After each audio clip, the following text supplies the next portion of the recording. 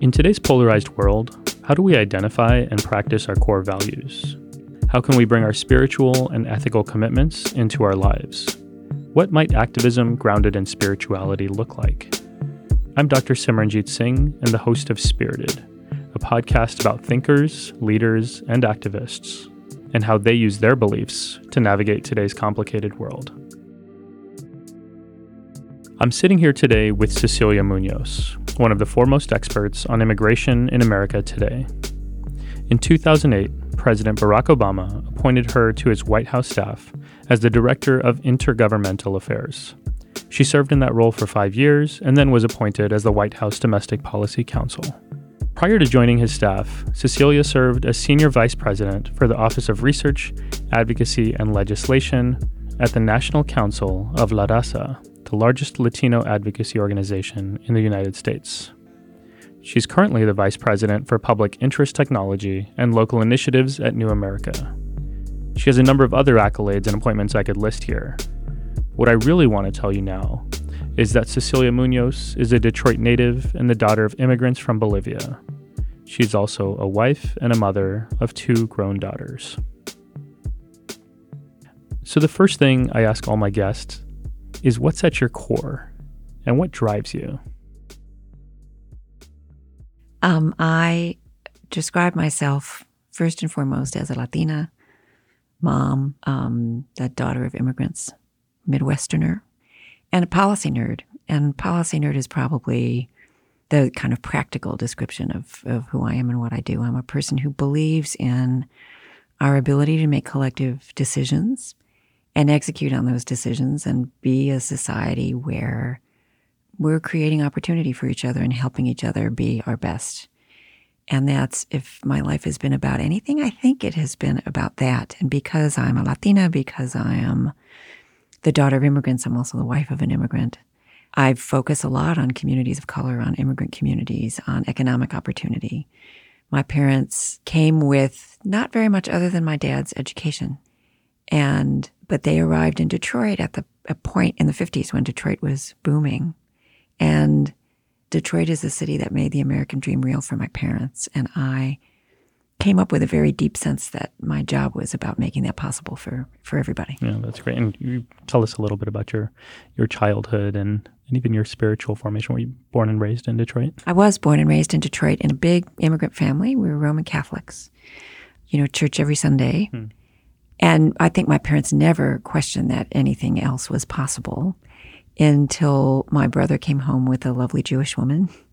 He and my sister-in-law have raised their children as Jews, and he is a member of a temple and is deeply happy there, which I watched, because I'm the youngest, I watched my parents sort of grapple with that, because that was pretty outside of what a Bolivian expects for their children, but they just couldn't get around the fact that my sister-in-law is wonderful and her family is wonderful. And I married a Hindu. And since I'm the 4th child, my parents had been pretty well broken in.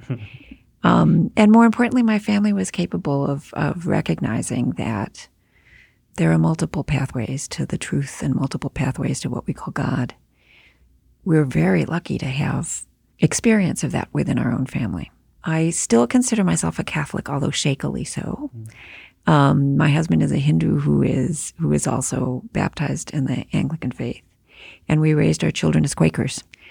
So there's quite a lot going on in our household. But the unifying thread, I think, is that in all of the traditions that we come from, that there is a element of seeking the truth in silence, in listening. And it turns out that Quakerism was a good place to express that. So tell us about how you got into your work with immigration rights and advocacy with La Raza. So I did my graduate work at University of California. I did my undergrad at Michigan and my graduate work at Berkeley. And in Michigan, in the 80s, which was when I was in college, there were just not a lot of Latinx people at the University of Michigan. Just very, very, pretty much the people that I knew from my community, I was related to. And then I get to Cal, and suddenly there are Latinx people everywhere. And the street names are in Spanish, and the towns around are Spanish names. And it was a It was when I realized that I was part of a larger thing and that it was part of me. And that was when I really connected to the kind of history and tradition of this community that I felt part of without even knowing that it was there. And I was fortunate enough to have some funding for graduate school so that I didn't have to wash dishes, which is what I did as an undergrad. So I decided to volunteer, and I volunteered at a Catholic-run legal clinic for immigrants. And that's kind of how I started. I've been at some level doing immigration ever since. But I was very sure that I was destined to be like a service provider, that my path was about being in an organization that had clients that served, people who came in the door every day. And I did that. I did that as a volunteer, and then I moved to Chicago and worked also for the Catholic Church, for the Archdiocese of Chicago, and discovered that that's not what I'm good at. I helped run a legalization program, actually. This was after the 86 immigration law. 3 million people were able to legalize their status, and I ran the program for Catholic Charities in Chicago and helped form a coalition which still exists in Illinois, an immigrants' rights coalition. The lines form before dawn at many offices of the Immigration and Naturalization Service. That's business as usual. But now the INS is gearing up for more than 1 million more immigrants. But I could not let go of the people that we couldn't help because they didn't qualify. And I lost sleep about it, and I agonized, and that helped me realize I'm not actually cut out to be a direct service provider, but I did find my voice as an advocate. I learned that the people who we were seeing every day, that there were ways in which the laws and the systems didn't help them, didn't address their needs. And that was kind of my introduction to advocacy work, and I kind of found my voice that way, and that's what ultimately brought me to Washington.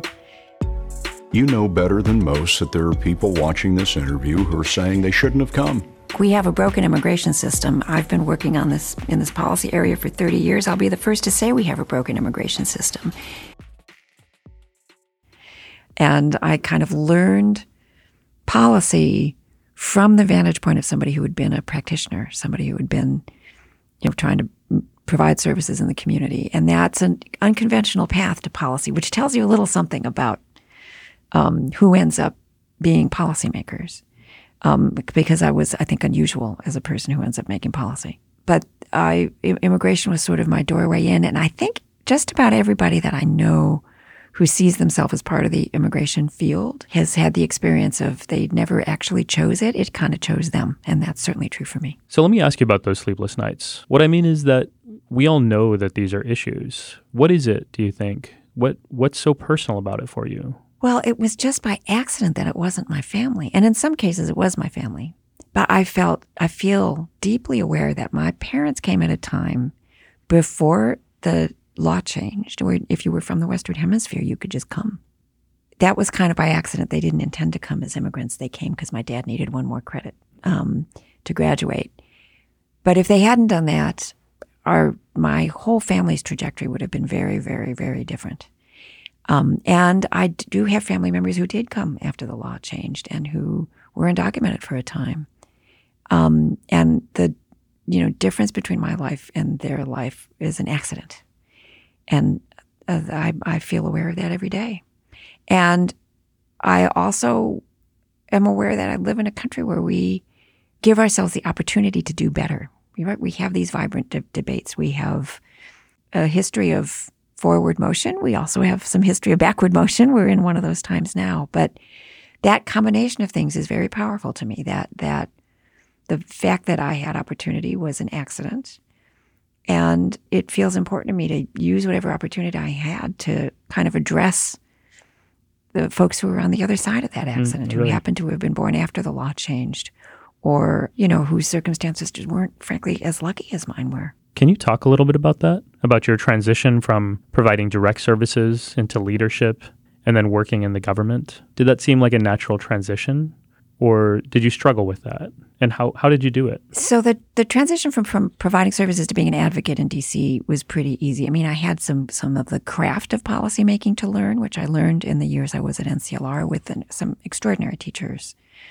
And I really wondered, I didn't intend to go into government. And I resisted going into government. When President Obama asked me to serve, I actually initially said no, because I had teenage daughters at home, and my mother had recently passed away, and I was very focused on not turning my kids' lives upside down. And he's a very persuasive guy. So I had doubts about whether the skill set would transfer. The president knew who I was. I mean, he had met me as an immigration advocate. He knew exactly what he was getting and what he was asking for. So I thought, well, maybe he's doing this on purpose. Maybe I'm the kind of person that he actually wants to have a voice in his White House. But I wasn't at all sure that I would fit, and that the skills, my skill base and my knowledge were right for that setting. And this is, I think, I've been thinking about this a lot because I've been writing about what it's like to be a woman of color in some of the rooms that I'm in.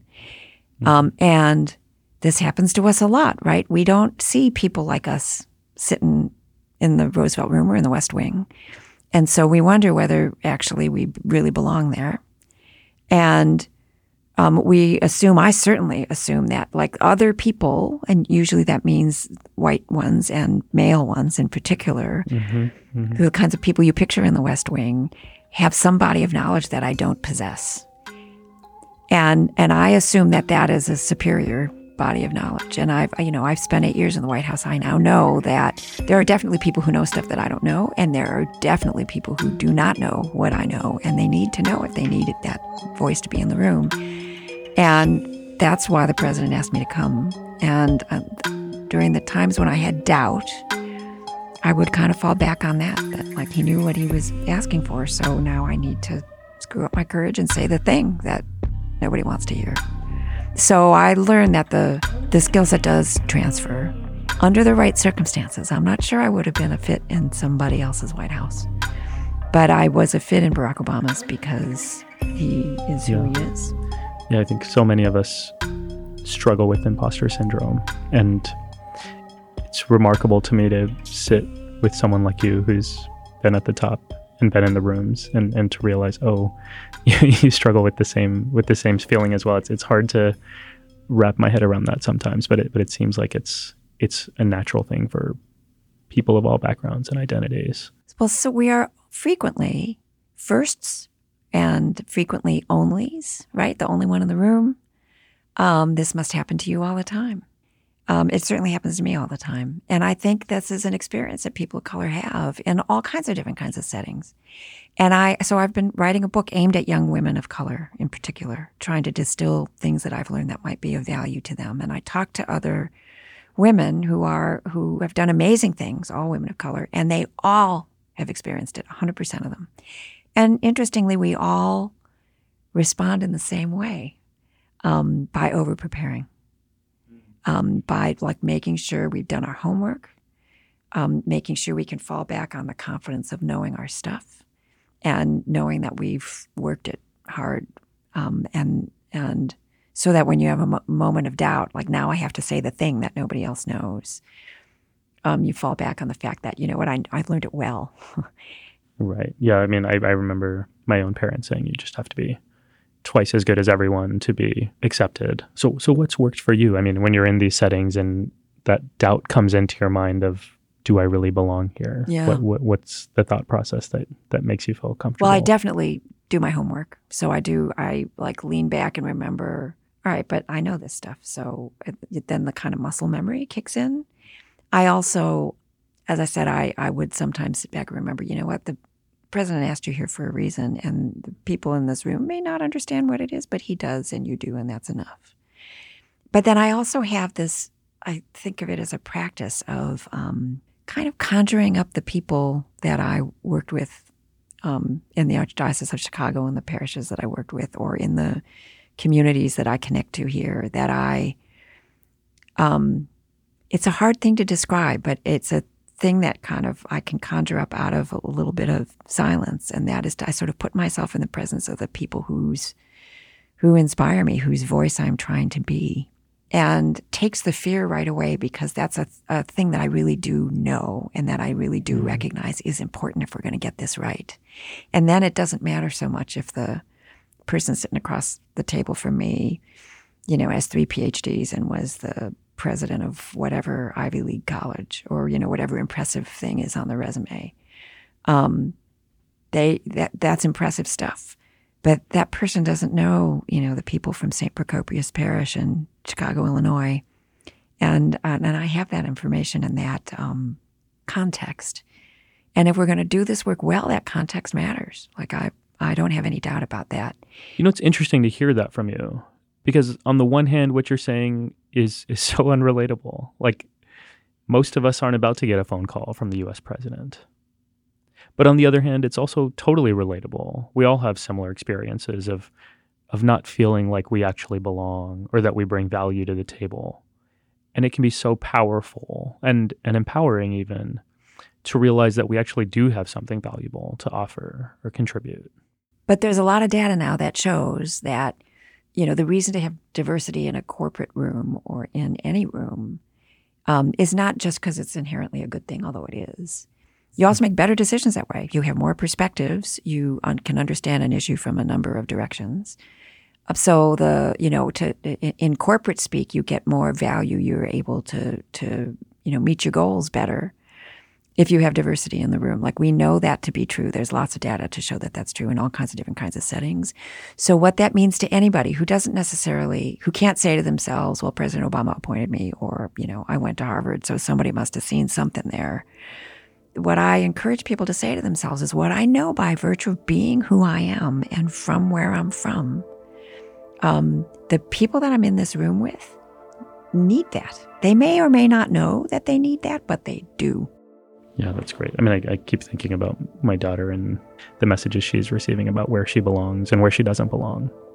It is scary to think about, well, it's not just about creating space for yourself, but then you also have to feel like you belong in that space, and that's a psychological thing too, right? It's so much of American culture is ethnocentric. We're raised to believe that America is the best and exceptional, and anything coming from the outside is inferior. Certainly struggled with that myself. I mean, even though my parents are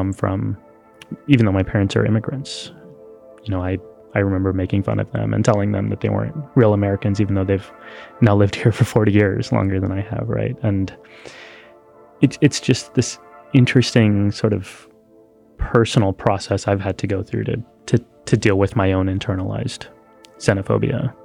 And so I'm interested to hear from you. I mean, you come from an immigrant family, you married an immigrant, you've been working with immigrants for your entire life now, and just, have you had an experience like that? Is that something that you've had to deal with as well? I think so, but I'm sensitive to the fact that I had a different set of things to internalize, and this is true in my immediate family because we're light-skinned.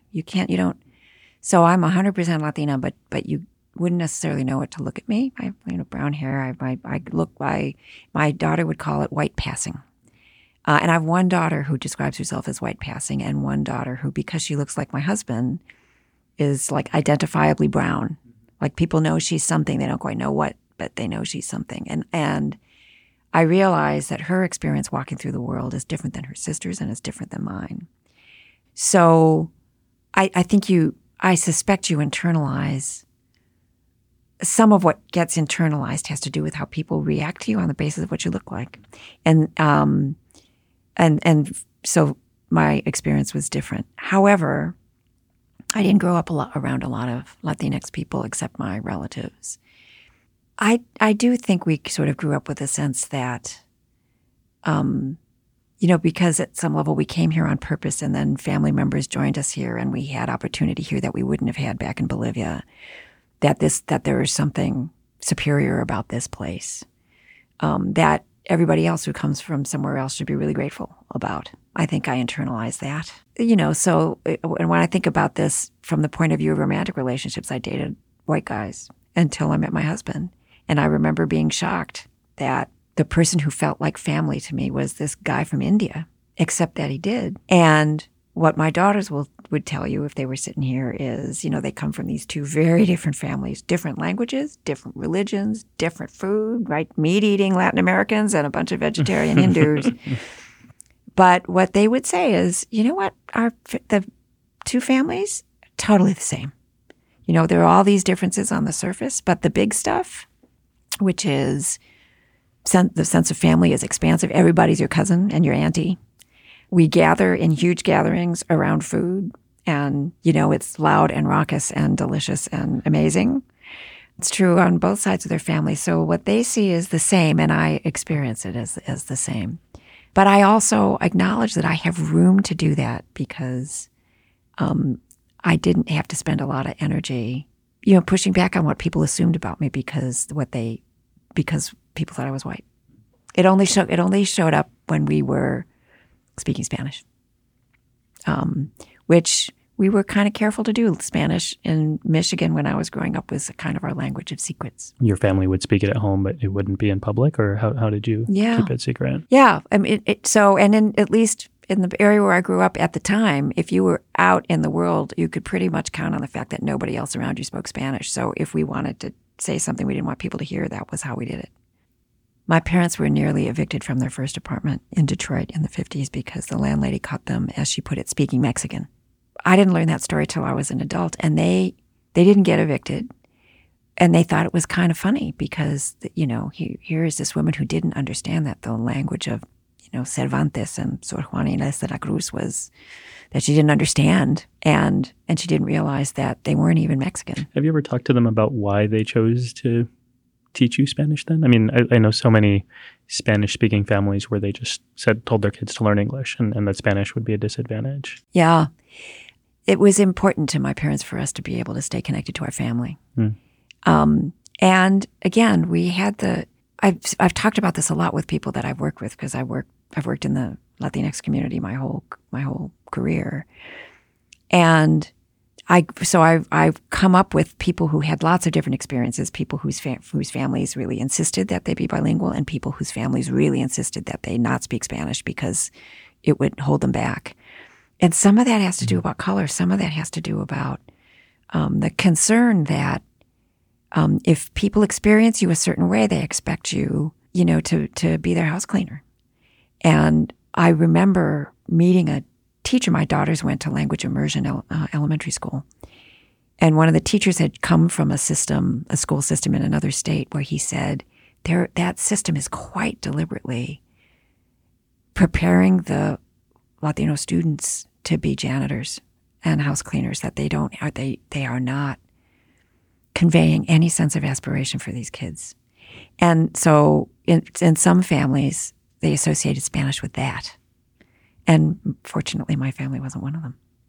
What from your spiritual or ethical worldview informs your perspective on immigration? So this is something I think about a lot, especially because I transitioned from being an advocate to being in government. And when you're governing, you have to make really hard decisions because the law is terrible. And the tools available to you in government are terrible. And people have asked me, and I've asked myself, so how can you reconcile what you believe with the decisions that you have to make when you're governing? And the conclusion that I reached about that is that you need people who know what we know and who bring the values that we bring in government, making those hard decisions, even when the options are all terrible. Because if we elect to sort of stay pure, then somebody else is going to sit in those chairs and make those decisions. And some of the hardest decisions I had to make, and the most wrenching, was the summer of 2014 when we had a crisis of unaccompanied migrant children. And the tools available under the law are not sufficient to address what we were seeing. I fortunately worked with, 100% of the people that I worked with were really, really worried about those kids. And we were moving heaven and earth to make sure that they were properly sheltered and reunited with their families. And the contrast between that and what we have now, I find very striking. But nevertheless, you have to make the best decisions possible with the tools that are available. And you have to find a way to square that with your conscience when your conscience would prefer that the situation were different, that you had better options. And as long as I knew, I told the president this once. I said to him that summer, because he was worried about me, because I was carrying, I guess I must have been carrying my anxiety about this on my face. that I examine my conscience every day, and that as long as I'm satisfied that we have the right motivations and that we're doing our utmost with the tools that are available, that's as much as you can do, even when it's not enough. But that I had to get up every morning and apply that, right? Are we doing our absolute utmost in fulfilling our responsibility to these fellow human beings, understanding that we have terrible tools here? And I think that's how you keep your integrity in that kind of a role. And there are people definitely who in my life who disagree. And I don't mean to suggest that we also always made the right decisions, because you always make mistakes, and you have to live with those too. But I think you have to bring your values to your work. And if you're working in a situation where you feel like you can't, then that's not the right situation to work in. And I was able to square the work that I did in the Obama administration with my conscience, in part because I worked for a president that I believed in. I'm not sure I could have done it for a different president. And it still took a lot out of me, honestly. And what does that look like for you in terms of values? When you say you want to square your values with the work, what are those animating values in your life that you lean into? Well, and look, this is the reason we chose the Quaker faith for our children. The Quakers are animated by the belief that there is that of God in everybody, right? That there is something sacred in every human. If you apply that to work in government or to public policy work, that means that you have to be about creating opportunity. You have to be about opening doors for your fellow humans, in whatever form that takes, making it possible for them to live up to their potential, to raise their children in safety. That's how I understand our responsibility to each other. I'm struck throughout our conversation, you've mentioned children so many times. I mean, you're raising your own children, but also when we're talking about immigration, the stories you're telling. I mean, it seems like that's a really important part of it for you. It is, in part because the unaccompanied children phenomenon is the thing that haunts me the most. That was the hardest period of my work in government. Because and look, it's gotten worse since we left government, and I'm haunted by that too. As a mother, it's hard for me to imagine what it takes for someone to put their child in the hands of a smuggler to send them thousands of miles away on a really quite dangerous journey. What does it take for that to be your best option? And what is our, responsibility when that decision brings a child to our door? Yeah, and that this happens in huge numbers every year. So yeah, I do think about it a lot lately in terms of children, both because that experience was challenging, but also because the current administration has made such devastating decisions when it comes to migrants and their children. Do you see the current situation of, family separation and child detention at the border? Do you see that as a moral, ethical, religious issue? Yes. Or, Yeah, I think so. I think about this all the time. And I have asked friends in the Jewish community whether this is an okay thing to say. And so far, nobody has said that it isn't. This is the choices that this administration has made with respect to migrants and their children are things that Nazis did. Right? The notion that we will enact a policy and take away a toddler from her parent without even bothering to keep track is a level of callousness that I think rises to that description. And I cannot accept that would be done in our name in this country. I wonder all the time whether we're doing enough about it. Continued to happen for over a year. And for all of our outrage and all of the country's outrage, it's still happening. And I think that is an equivalent moral, ethical dilemma to the ones that we ask ourselves about, that if we'd been Germans in the 1930s, who would we have been? What would we have done as this horror unfolded around us? And what I feel like I learned from the Holocaust generation, I think what they were communicating to us was, when it's starting, it feels really normal. And people get up in the morning and they go about their business, even as this is starting to unfold all around them. And I think that's where we are right now in the United States. And we get up in the morning and we go about our business, and you and I are having this conversation while our government is doing this appalling thing in our name with our tax dollars. That is a deeply moral and ethical dilemma, and I think it's a spiritual one. Do you feel any, let me ask it this way. Do you feel like that's a weight that you carry personally in a way that's different from most other Americans? Only in the sense that I've been in the policymaking chair, and I know how those decisions get made, and I know what other alternatives are possible.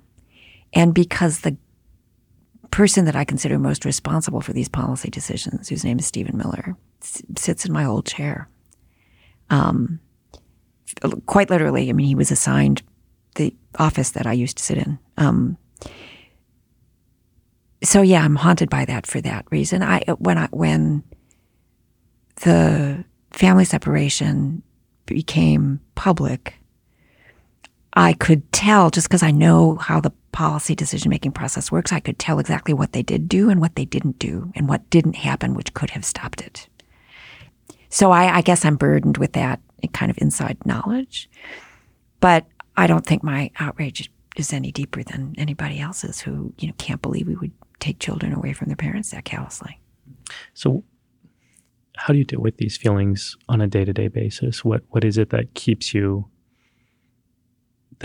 pushing forward at a time when things can easily feel so hopeless?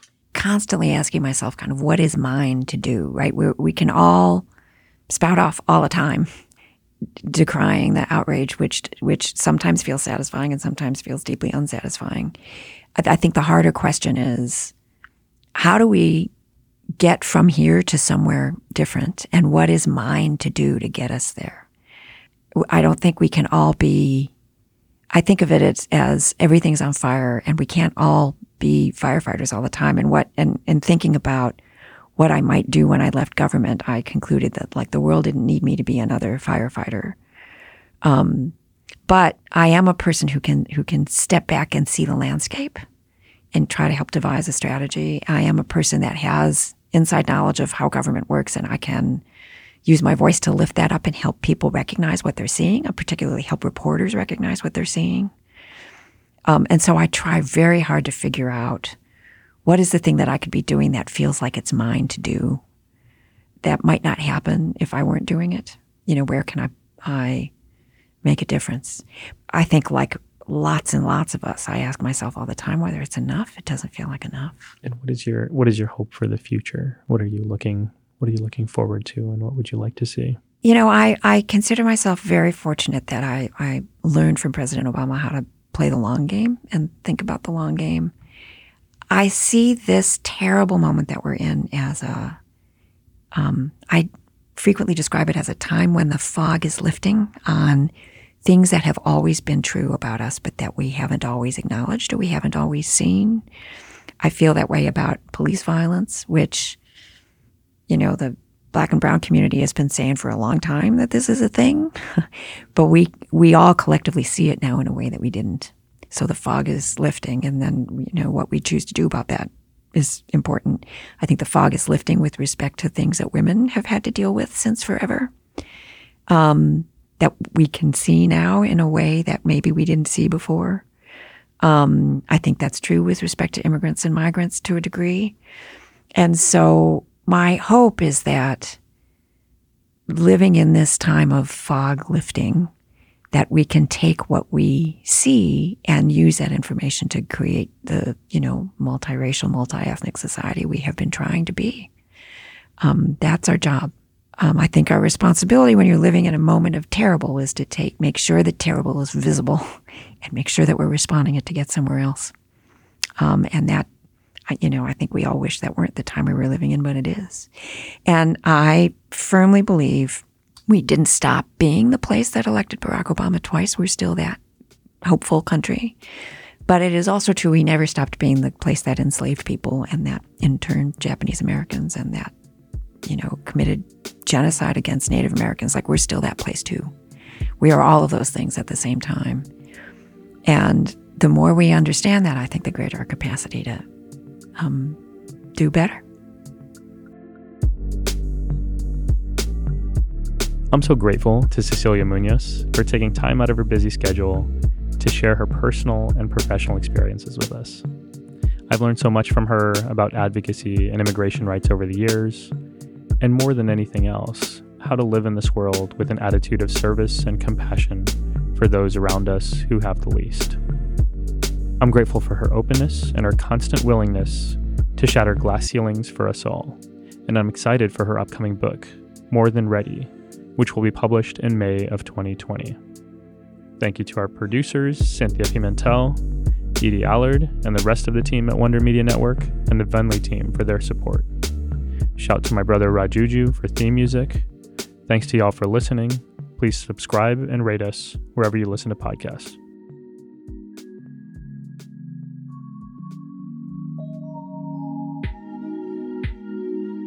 Before we go, let me tell you about Last Day, a new podcast from Lemonada Media about the things that are killing us. It tackles massive epidemics and societal challenges that are hard to comprehend and getting worse every day. Now, this may sound bleak and depressing, but best-selling author Stephanie Wittels-Wex hosts the show with humanity, wit, and a quest for progress. In Last Day, you'll hear from people directly affected by the crisis, including Sarah Silverman and Aziz Ansari, as well as authors, experts, policy leaders, including in communities of color and first responders. It's chilling and important, and you won't want to miss it. Subscribe now wherever you get your podcasts.